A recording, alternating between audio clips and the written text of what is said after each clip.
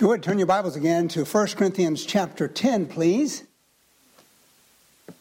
Today I'm excited about a series of messages I want to share with you, and how appropriate that song was, talking about temptation. And the key to victory is yet not I, but Christ in me to overcome temptation. And temptation, the last several weeks I'm doing a series of messages on truth that's been more informative about issues that are prevalent in our society. But today I'd like to talk about something very practical. My wife is always very helpful to me when I prepare for a message. She asks me, Brother Dave, what are you preaching on? I get all excited, I'm preaching on this. She said, that's wonderful, but how does it help me in my everyday life? So she keeps me practical. And so today I'd like to talk about something that's very practical. I'd like to talk about temptation. Some time ago I was reading a book on how an Eskimo kills a wolf. An Eskimo would take a knife, a fixed blade knife, very sharp knife, and coat the blade with blood and allow it to freeze. He would take the knife and stick in the ground with the handle, the blade protruding up, and leave it there. Then a wolf would come along and smell the blood and come up to it and begin to lick the blade. In the process of licking the blade, the frozen blade would numb his tongue, but also cut his tongue. And so while he is licking the blade, he's bleeding to death. And his lust for more blood, he frankly licks and licks and licks till he bleeds to death and he dies. And so that's the way he would kill a wolf. My friend, Satan does the same thing to the child of God. Though Satan cannot have your soul, he knows that if you succumb to temptation, that you will be eventually become powerless to the ministry and useless to God. And so he will tempt you in many different ways. So before we get into actually a message, we'll give a little preliminary, a little introduction. First of all, salvation is not a barrier to temptation. Let me say it again. Salvation is not a barrier to temptation. In fact, I believe it becomes a target. Satan doesn't need to tempt the unbeliever because he already has them. But those who are saved, he targets in on you. And he knows that sin will ruin your life. Sin will disqualify you from the ministry. Does everything it can to get you to succumb to temptation and fall into sin. Temptation, though it cannot be avoided, can be overcome. You can have victory over temptation. You can turn temptation into triumph. Again, before we actually get into the message, let me give you three different ways men respond to temptation. That's not in your notes, just please listen. Different ways that people respond to temptation.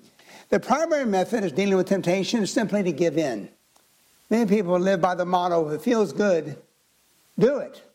So basically, they live like animals, doing everything they can to give in to the cravings of their flesh. And this is the characteristic of most unbelievers. But it's tragic, many Christians do the same thing. Next, there are others who struggle with temptation, spending all the time fighting temptation in their own strength. They fight and fight and fight, but fail and fail and fail. Because they try to face temptation in their own strength. And you cannot have victory over the flesh in your own strength. And this type of person hates what he does, but goes on, keep on doing it because he has no power to defeat it. The third kind of person in the facing of temptation is those who overcome it through the power of Jesus Christ and the indwelling Spirit. They turn temptations into triumphs. This may sound wishful thinking to many of you, but my friend, you can have victory over temptation. You can have victory over the flesh and live victorious Christian life. So today and the next few Sundays, I want to share with you how to have victory over the flesh. So I'm going to talk about the truth about temptation. Please take your notes out. Join me as we look together about the truth about temptation. I'm going to look at three things: the subject of temptation, the source of temptation, and succumbing to temptation. First of all, let's talk about the subject. Who's affected by temptation? All of us are. All humans are subject to temptation, from the best to the least. Jesus was, the Apostle Peter was, King David was, the pastor is, deacons are, the Sunday school teachers are, the average church member is. Every one of us are subject to temptation as part of life. We're all daily assaulted with wide range of temptations. Every day, We're assaulted with a wide range of temptations. For example, greed, jealousy, gossip, lust, selfishness, uncontrolled anger, complaining, so on. We all have an area where we're particularly susceptible. All of us have our weaknesses. Hebrews 12:1 says this, in the middle part of the verse, speaking to the Christian, he said, as Christians, let us lay aside every weight and the sin that does so easily what? Beset us. Besetting sins are the sins that you are weak, susceptible to. All of us have our weaknesses. Yours may not be mine, may not be yours, but we all have besetting sins. That area that Satan knows that will be your downfall and defeat you in everyday life is sins we're susceptible to. Next, you need to understand, it is not sin to be tempted. It is not sin to be tempted. Jesus was tempted. Hebrews 14:15 says this, speaking of Jesus Christ, we have not a high priest which cannot be touched with the feeling of our infirmities, but was in all points tempted as we are, yet without sin. Jesus was tempted. So it's not a sin to be tempted. Jesus was tempted. Sin enters when the picture when temptation is surrendered to. Next, our greatest danger in temptation is to think we've arrived to a place we're above sinning. The greatest danger is we come to a place we think, I don't sin anymore and I'm not tempted anymore. My friend, that's what 1 Corinthians 10:12 says to you. Wherefore let him that thinketh he standeth take heed lest he what? Fall. Pride says, I've arrived in my Christian life, I'm not tempted anymore, I no longer sin. My friend, that is a sin in itself. The Bible said if we say we have no sin, we deceive ourselves, the truth is not in us. But when pride tells us that we cannot fall, then we're headed for a big fall. Proverbs 16:18 says, pride goeth before a destruction, and a haughty spirit before a fall. So if you in your pride said, Pastor, I'm a good Christian, I've arrived, I've made it, I don't sin anymore, I'm above temptation, then you are the most susceptible to temptation. And I think Satan will target it on you and say, let's find out. So the subject of temptation is each and every one of us. Number two, let's talk about the source of temptation. Where does temptation come from? I'm glad you asked. It said there in 1 Corinthians 10:13, there is no temptation taking you, but such is what? Common to man. The word common, you know what the word common means is human. It's a matter of being a man. We're all tempted because we are human. Someone says you're not tempted because you're evil. You're tempted because you're human. The only person who's not tempted is one who's laid in the grave. As long as you're alive, you're susceptible to temptation. We are all. And there are three main sources. I hope you write them down. Three sources in which temptation comes from. You need to understand these so you can fight against it. First of all, number one, the first primary source is the world. Is the world. In the Bible, the word world can refer to one of three things. Number one, it can refer to the planet which we live on, the planet God created. That's the world. Number two, it refers to humanity, mankind. The Bible says, for God so loved the world. Not talking about the planet, but humanity, mankind. He loves us. But the third way the word world is referred to, which we're going to talk about here, is the world system. The philosophy, the lifestyle of this world, the direction this world is going. And that's the one that's evil in God's eyes. And so the world is the first temptation, source of temptation to the believer. Turn with me in your Bibles, please. Keep your finger in Corinthians. Go with me now to 1 John chapter 2, please. 1 John 2, page 714.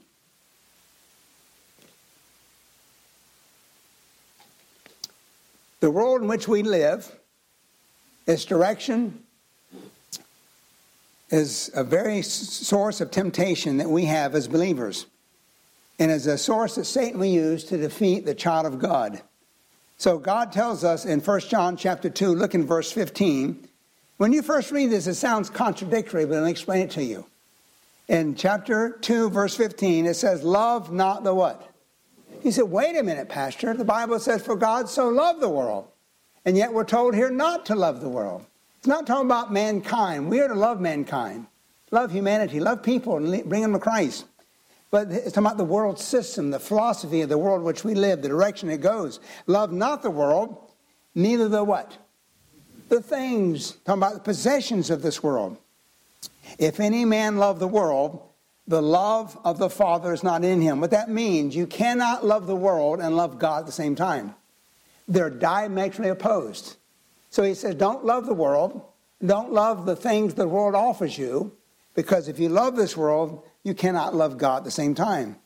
Then it says in verse 16, for all that is in the world, the lust of the flesh, the lust of the eyes, the pride of life, is not of the Father, but of this what? We're going to focus on this verse in another message. But basically, this world is a source of temptation. In fact, the Bible says God wants us to be different and distinct from this world. God wants us to be different and distinct from this world. Nothing is more useful to Satan than a worldly Christian. In fact, in James chapter 4, it says this. It says, know ye not that the friendship of the world is enmity with God? Whosoever therefore will be a friend of the world is an enemy of God. A child of God can become an enemy of God if he becomes like the world. He becomes like that which God hates, the world itself. And so it goes on to say, we are not to allow the world to force us into its mold. We're not to allow this world system, the way it walks, it talks, the way it acts, the way the world is, not to allow the world to force us into its mold. Many of you know Romans 12:2. Be not conformed to this what? The word conform means to squeeze into its mold. There is a practice, a thought life, a lifestyle the world wants you to be like. And we live in a world and it wants us to squeeze us into this mold, wants us to become like the unsaved. And he wants to do that. There are two kinds of Christians. Listen carefully. There are two kinds of Christians in this world. What I call a thermometer Christian and a thermostat Christian. What do you mean, Pastor? Now, a thermometer adjusts to the temperature around it. And so many Christians adjust to the temperature or the lifestyle of those around them. They go to church, they read the Bible, they pray, they talk godly, they look godly, act godly. They go to work, they look worldly, they tell dirty jokes, they talk bad like those around them.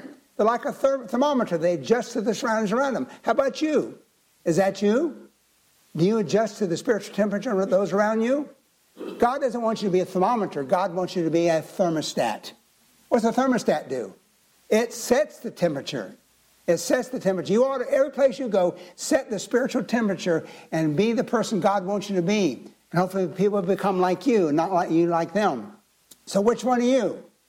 A thermometer or a thermostat? My brother and I, when we were kids, we used to love playing with lizards. They're called chameleons. And basically, there's a certain lizard that adjusts to the surroundings around it. If you put the lizard, a chameleon, on a green leaf, guess what happens? It turns green. If you put it on a brown bark of a tree, guess what? It turns brown. So what we do, we get a leaf and put him on there, it turns green, and immediately you get a piece of bark, put it on that. And back and forth, have him change back and forth. Then we would get and put him on both of them and see what he would do. You know what's sad, Christian? Many believers are that way. They adjust to the surroundings around them. If they hang around Christians, they act, they talk, look like Christians. But they get around the ungodly. They act and talk like an ungodly person. Which one are you? Are you a thermostat or a thermometer?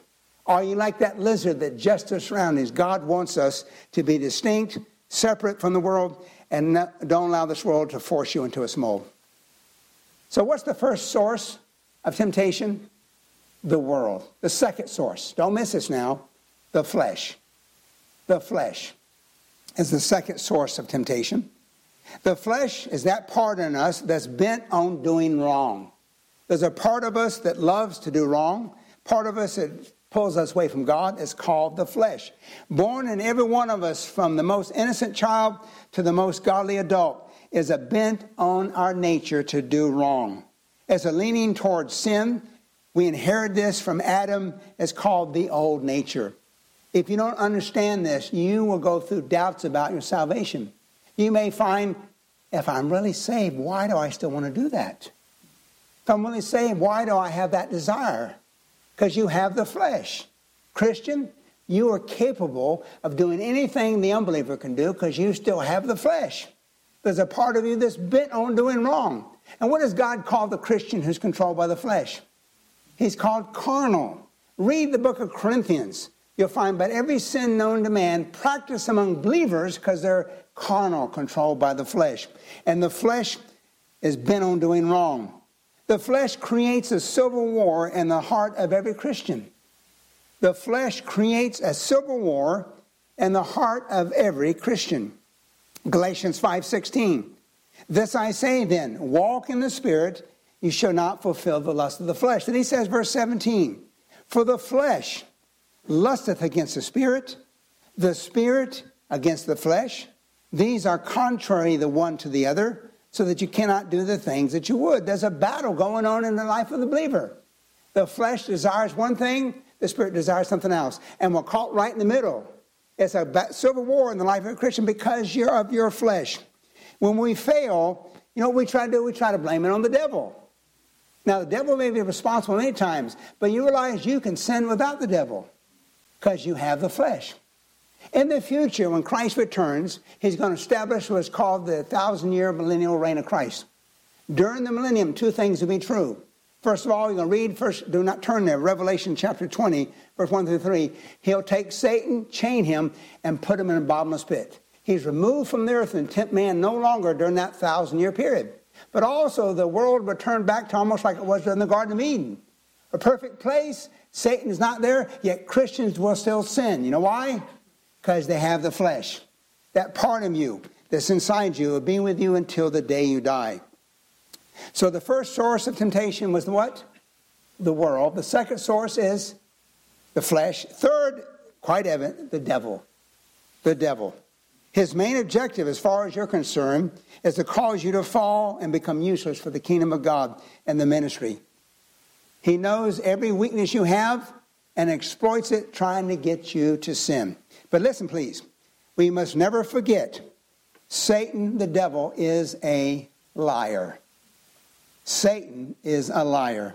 John 8:44. Let me read this to you. Speaking to the unbelievers there, the Pharisees, he says, ye are of your father the devil, and the lust of your father ye will do. He was a murderer from the beginning, and abode not in the truth, because there is no truth in him. When he speaketh a lie, he speaketh of his own, for he is a liar and the what? Father of it. Satan's a liar. So Satan will use lies to get you to sin. Let me give you three lies he gives. First of all, the devil will tell you how great it is to sin. How great sin will be. It's wonderful. You enjoy it.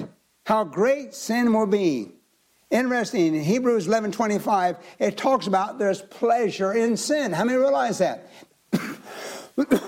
Does the Bible say there's pleasure in sin? Now, you and I know that. But it says there's pleasure in sin for a season. And Satan will focus on the pleasures. Here, look what you can do. He'll focus on the pleasures, but won't tell you about the heartaches, the destruction, and the ruin sin can bring. He'll focus on the pleasures. So his first lie, how great you'll enjoy life, will be if you sin. The next lie he does, he says you can sin and get by with it. You can sin and get by with it. Go ahead and do it. No one will know.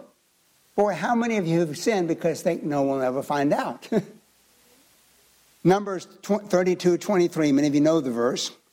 But if you will not do so, behold, you have sinned against the Lord, and be sure your sin will what?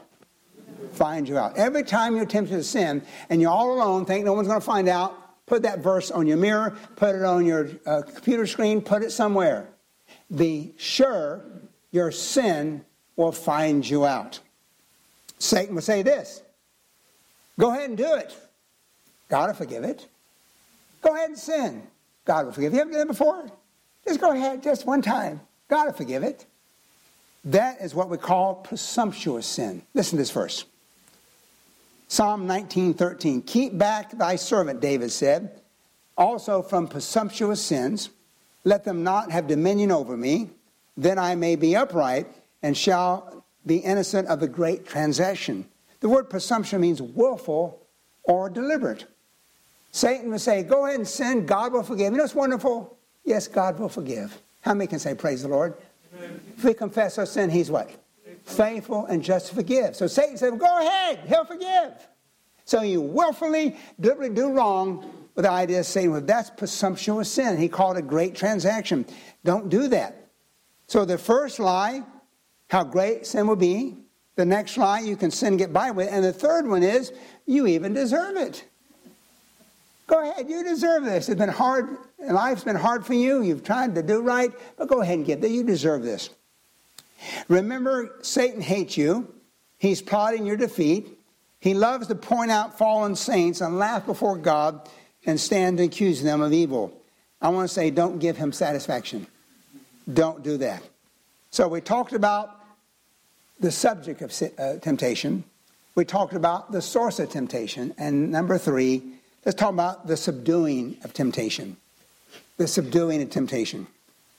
Let me give you 3 words. Let me give them to you. Don't write them down. Look up here. 3 words. I'm going to share with you. Write it down in a moment. 3 words, remember, in facing temptation. The words are flight, faith, and fight. Flight, faith, and fight. First of all, letter A, to overcome the flesh, we need flight.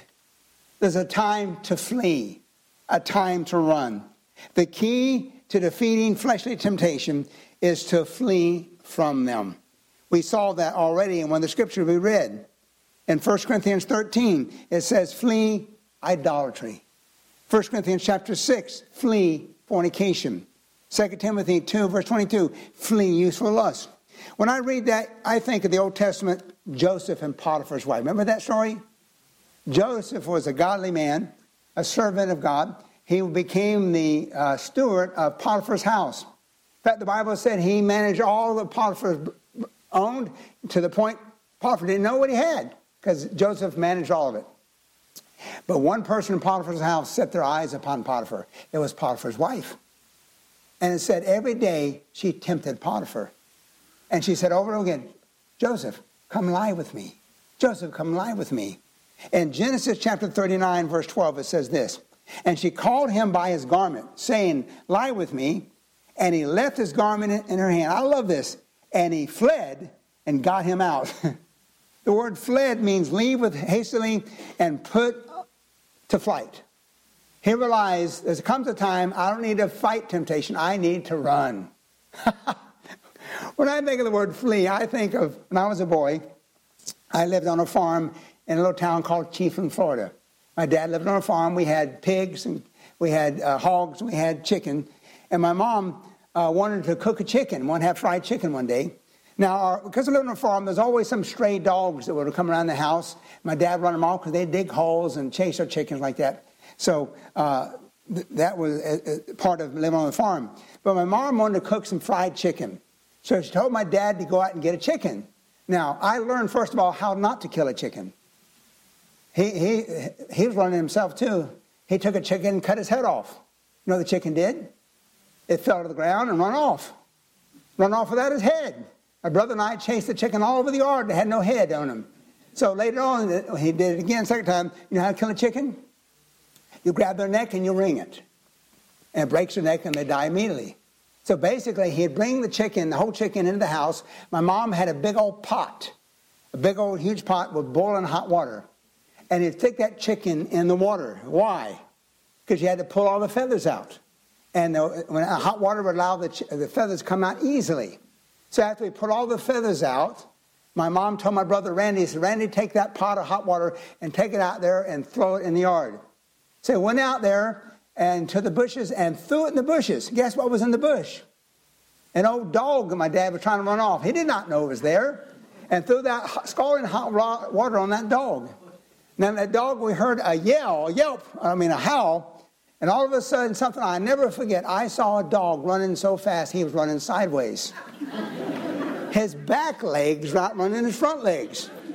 And he run across, and all of a sudden, his front legs caught up, and he was gone. But friend, there's a visual illustration to flee. And there's certain sins you're not told to fight against, you're to get out. That's exactly what Joseph did. And most of them are sexual sins. So many of us can't fight against those. The temptation becomes too great. So if that comes your life, don't enjoy them. Run. Flee. Be like that dog running sideways to get out. That's what it means to flee. Listen carefully. You cannot expose yourself to fleshly temptation and expect to walk away untouched or unscathed. You can't do that. You cannot expose yourself to fleshly temptation and expect to walk away untouched or unscathed. Proverbs 6:27, listen to this verse. Can a man take a fire in his bosom and his clothes not be burned? Can one go upon hot coals and his feet not be burned? So he that goeth into his neighbor's wife, whosoever toucheth her shall not be innocent. My friend, don't play with sin. Don't play especially with sins of the flesh. So the overcome the sin of the flesh, the key word is what? Flight. Number 2, overcome the world, the key word is faith. To overcome the world, we need faith. Look up here, please. The world is very attractive. The possessions of the world lures Christians away from God.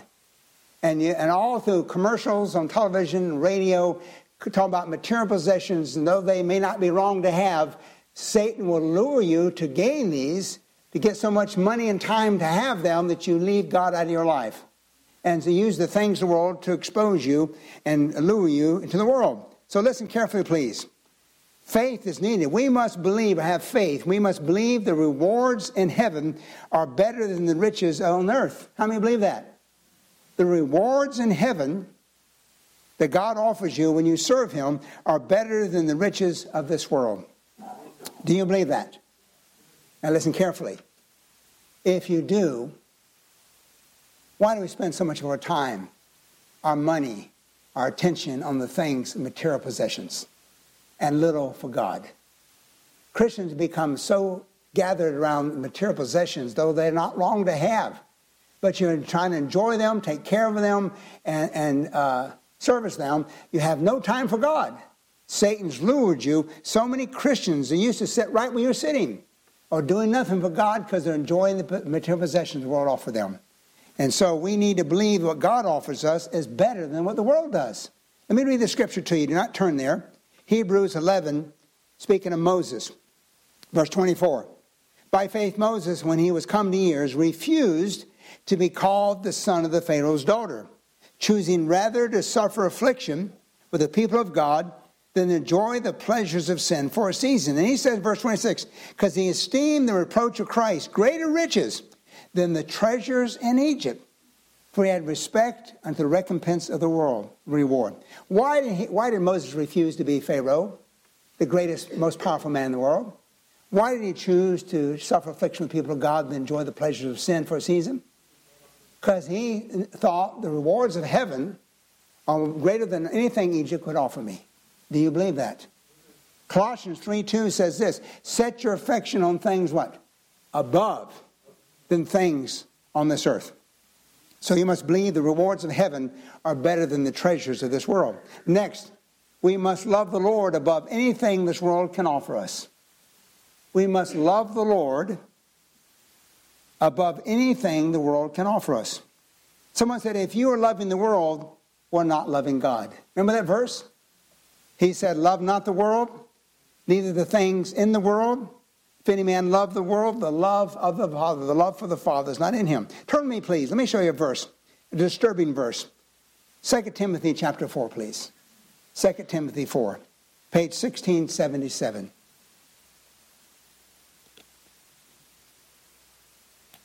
Here's a very tragic story about a man mentioned 3 times in the Bible. Twice he's mentioned as a fellow laborer, a fellow servant in the gospel who served along the Apostle Paul. But this account here, Paul was in prison. He had been sentenced to death by the Roman government and was waiting for his execution.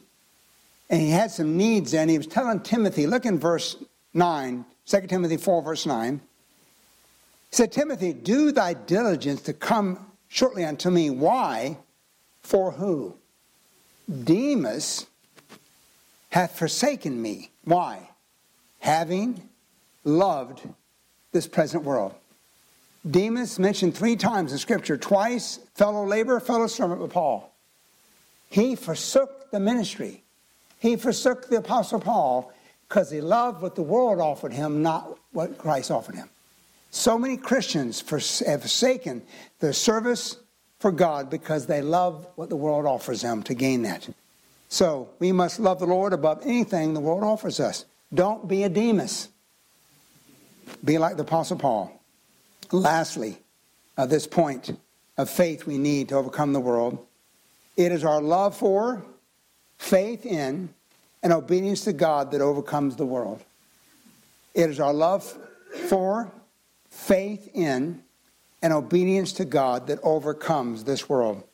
Go with me now to 1 John, please. 1 John chapter 5, page 1717. We're just about done here, so hang in there with me. Don't let me lose you. 1 John 5, verse 3, please. 1 John 5, 3. We saw what we need to overcome the world as faith. It's mentioned right here to that fact. 1 John 5, verse 3. Here it talks about our love for God. It says, for the love of God, talking about our love for God, how is it manifested? That we keep His commandments, and His commandments are not grievous. But verse 4, for whatsoever is born of God overcometh the world. And this is the victory that overcometh the world, even our what? Our faith. So to overcome the flesh, we need flight. To overcome the world, we need faith. And lastly, to overcome the devil, we must fight. We must fight. We must resist the devil and his temptations. We must resist the devil and temptations. James 4:7, submit yourselves therefore to God, resist the devil, and he will what? Flee from you. You cannot run away from him, but you can resist him and he'll flee from you. Let me say it again. You cannot run away from him, but you can resist him and he will flee from you. Let me give you 3 things. We'll wrap it up with this today. Thank you for turning with me. You said, Pastor, you got a lot of 3s this morning. I do, don't I? 3 things that will enable us to overcome the Satan temptation. Go with me now to Revelation 12. Our last scripture to turn to, Revelation 12, page 1735, the last book of your Bible. Again, this is part 1 of our message on the truth about temptation. Please come back next Sunday. We'll talk more about this, part 2. Revelation 12. Notice what it says here. About 3 things that will enable us to overcome Satan and his temptations. In Revelation 12, verse 10, the middle part of it, talking about Satan as the accuser of the brethren. For the accuser of our brethren is cast down, which accused them before our God day and night. Verse 11, here's the key verse. And they, the brethren, overcame him, Satan, by the blood of the Lamb, by the word of their testimony, and they loved not their lives unto the death. The first thing to overcome Satan is the blood of Jesus Christ. The blood of Jesus Christ. Someone said this, he doesn't fear you, but Satan trembles before the blood of Christ. Resist the devil and he'll flee from you. The blood of Christ. Let me share this about the blood of Christ. Remember Satan's called the accuser of the brethren? The blood of Christ, much more than Romans 5:9, being now justified by his blood, we shall be saved from wrath of him.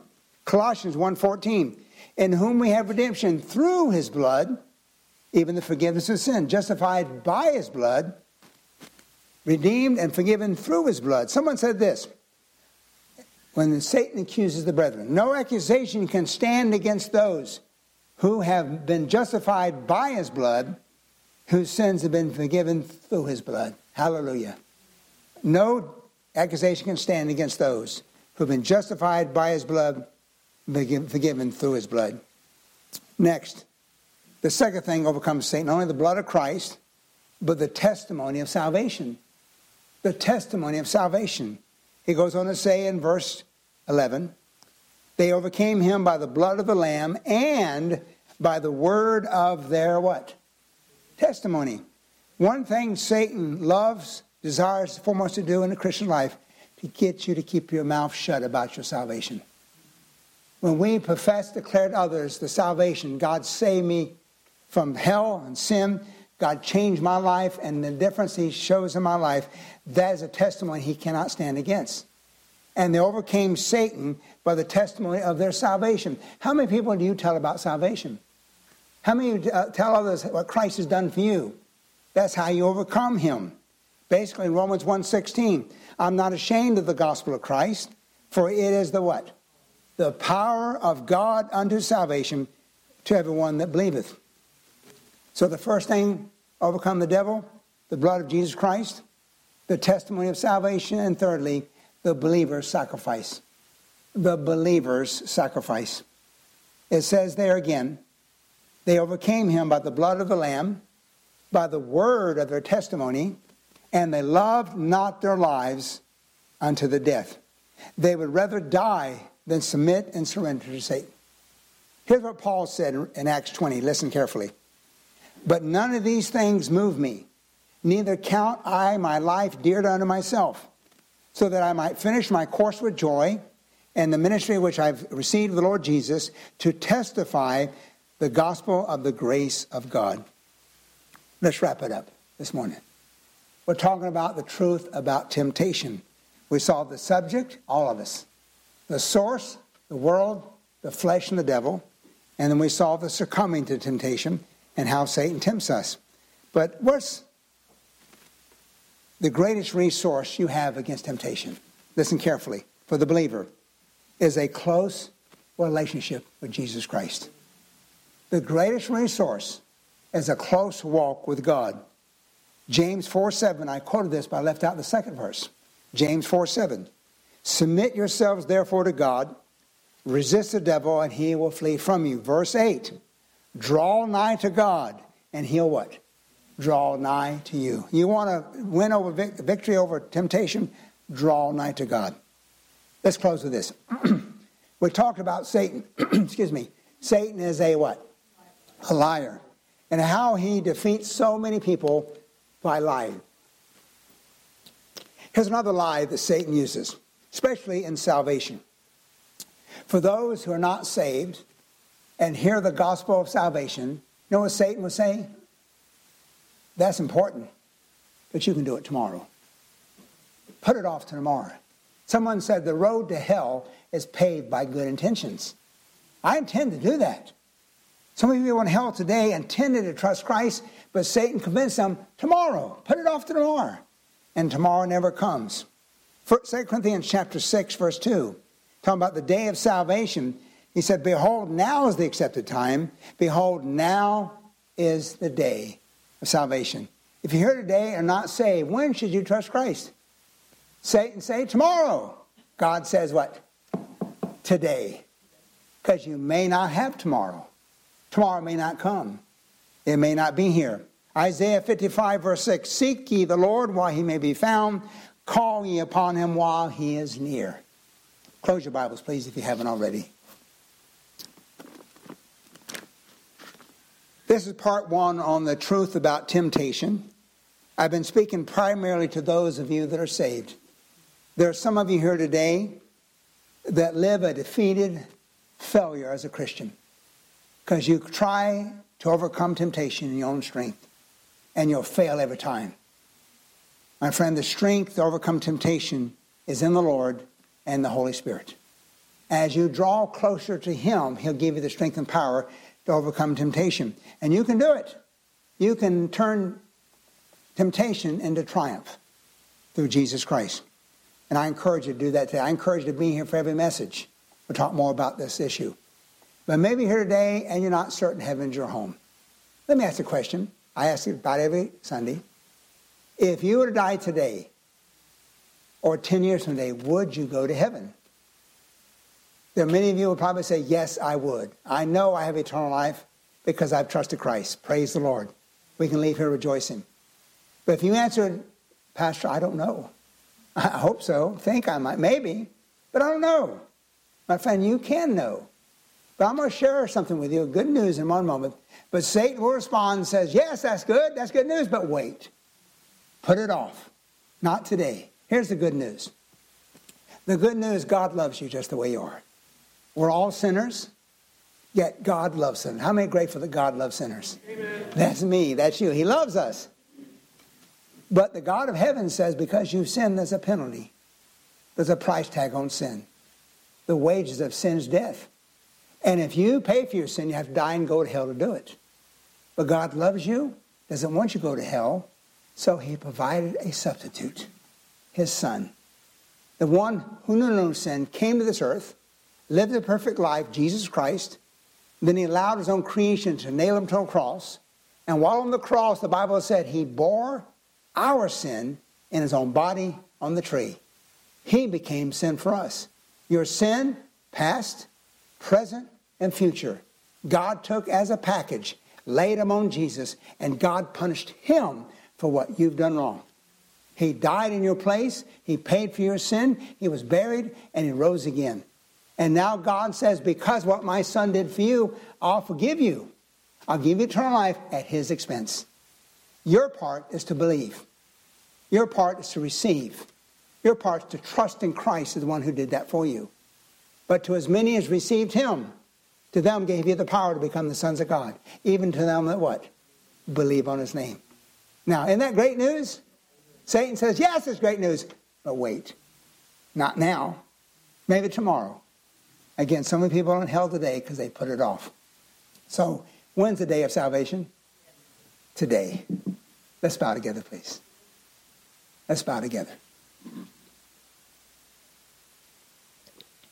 My friend, if you've never trusted Christ, Satan will agree with you that it's a good thing to do, but he'll say not today. I encourage you, do not put that off. You don't have a promise of tomorrow. There's no lease on life. Today may be your last day. Hope it's not, but it may be. But something as serious as eternity, why not make the decision today to have the assurance that you're going to spend heaven for all eternity? You can do it right now. Right where you sit, you can talk to the true living God, and you can trust him to be your Savior. You can trust him to forgive you and give you eternal life. You say, Pastor, I want to do that. I've heard it many times. I've put it off, but I need to do it, and I want to do it today. Why not tell God that? Talk to him. Maybe say something like this. Say, dear God of heaven, I acknowledge, I admit that I'm a sinner. And because I've sinned, I've earned. I deserve your punishment. I deserve judgment because I'm the one who has sinned. But God, I realize that your son Jesus was punished in my place. The judgment that I deserve, he took upon himself. And as my substitute, he died for me. He was buried and he rose again. And realizing I can do nothing to save myself, I'm trusting Christ to save me. I'm trusting him to forgive me and to give me eternal life. As heads are bowed and eyes are closed, my friend, if you did that today, I'd like to know that. I want to pray for you. My prayer for you won't save you. In one moment, I'll ask you to raise your hand and indicate to me that you did that. Raise your hand won't save you. Christ saved you when you trusted him. If you trusted Christ, heaven is now your home. That's his promise. But I really get excited when I see someone else understand that good news and trust Christ as Savior. So if you allow me to simply to pray for you, I'm not going to have you forward or point you out, just praying for you today. I'm going to do this with heads bowed and eyes closed, so no one will be put on the spot. If you trusted Christ as your Savior here today, with no one looking around, no one leaving, would you indicate it by simply raising your hand this morning, step over high? Pastor, I trusted Christ. Would you pray for me this morning? Anyone else? Yes, God bless you. Amen. Anyone else? Pastor, that makes sense to me. I trusted Christ. Here's my hand. Anyone else? I see your hand. You can put it down. Anyone else? Pastor, I trusted Christ. Would you pray for me also? I made that decision.